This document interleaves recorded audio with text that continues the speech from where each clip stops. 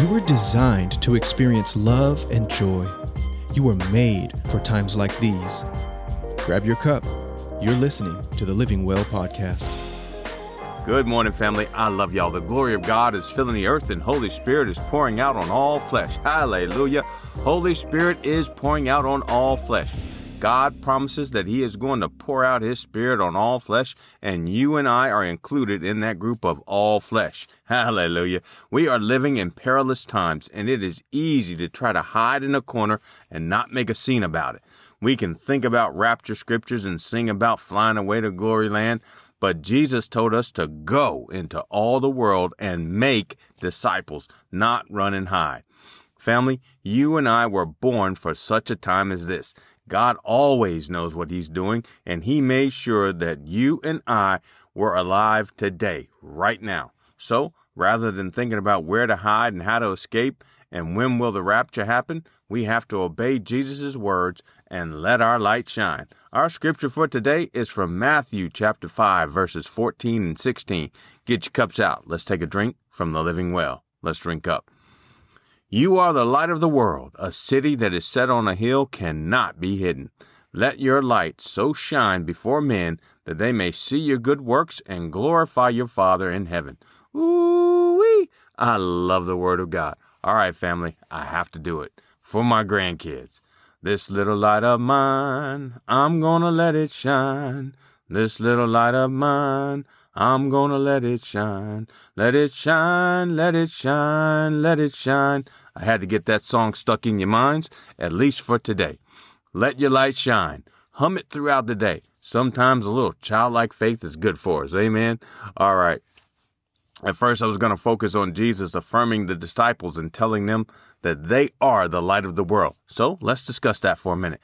When we read Matthew 5, Jesus is just starting His earthly ministry, and He has rounded up some rough and tough guys that need lots of work to be respectable Christians. Amen. Jesus still tells them that they are the light of the world. Before they did anything worthy of being called the light of the world, Jesus calls them the light of the world. So, family, you are the light of the world. Each one of you is a light in your world. It does not matter if you feel like a light or you think you're a light. Jesus says you are a light of the world. When you get the thoughts that you are not good enough, start humming that song, This Little Light of Mine.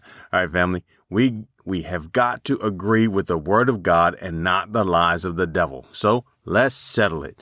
You and I have a light, and we have a world to light up. Amen. Jesus tells us to let our light shine. It's almost like a commandment, like honor your father and your mother. Remember the Sabbath day. Go into all the world and make disciples. Let your light shine. So I won't get too deep about light and frequencies and the anointing. I will just keep this practical. Your light is, of course, lit by the Holy Spirit in you. Yes, you do have God's Holy Spirit in you if you have been born again. You are born again by the Spirit of God. The more we use the process to plant God's Word in our hearts, you have more light to shine, or I should say, the brighter your light will shine. You have to decide to let your light shine. We have to decide to let our light shine. Practically speaking, a smile is a great way to let your light shine. A friendly hello is a great way to let your light shine. An encouraging word is a great way to let your light shine. Helping someone just because you notice they need help is letting your light shine. Telling people, especially your family, that you love them is an awesome way to let your light shine. I had one of the VPs of everything at our company say to me, "I love you, man." Why would he say that? He was letting his light shine. Praying for a coworker is letting your light shine. Laying hands on a sick person and praying for their healing is letting your light shine. I always ask my kids and my wife to pray for my healing because I want them to get confident in praying for healing. We can and should pray for people to receive healing.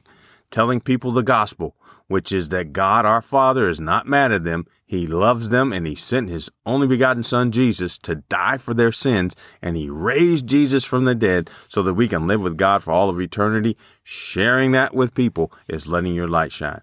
All right, family, use the process. Y'all know the process. Number 1, you see it. Number 2, you say it. Number 3, you hear it. Number 4, you plant it. It is the Word. Use the process and get your light shining bright. The more you shine your light, the more you will want to shine your light. Pretty soon, this whole world will be lit up. All right, family. I love y'all and God loves y'all.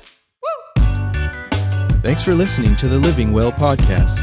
If you found it helpful, please share today's episode with someone you love.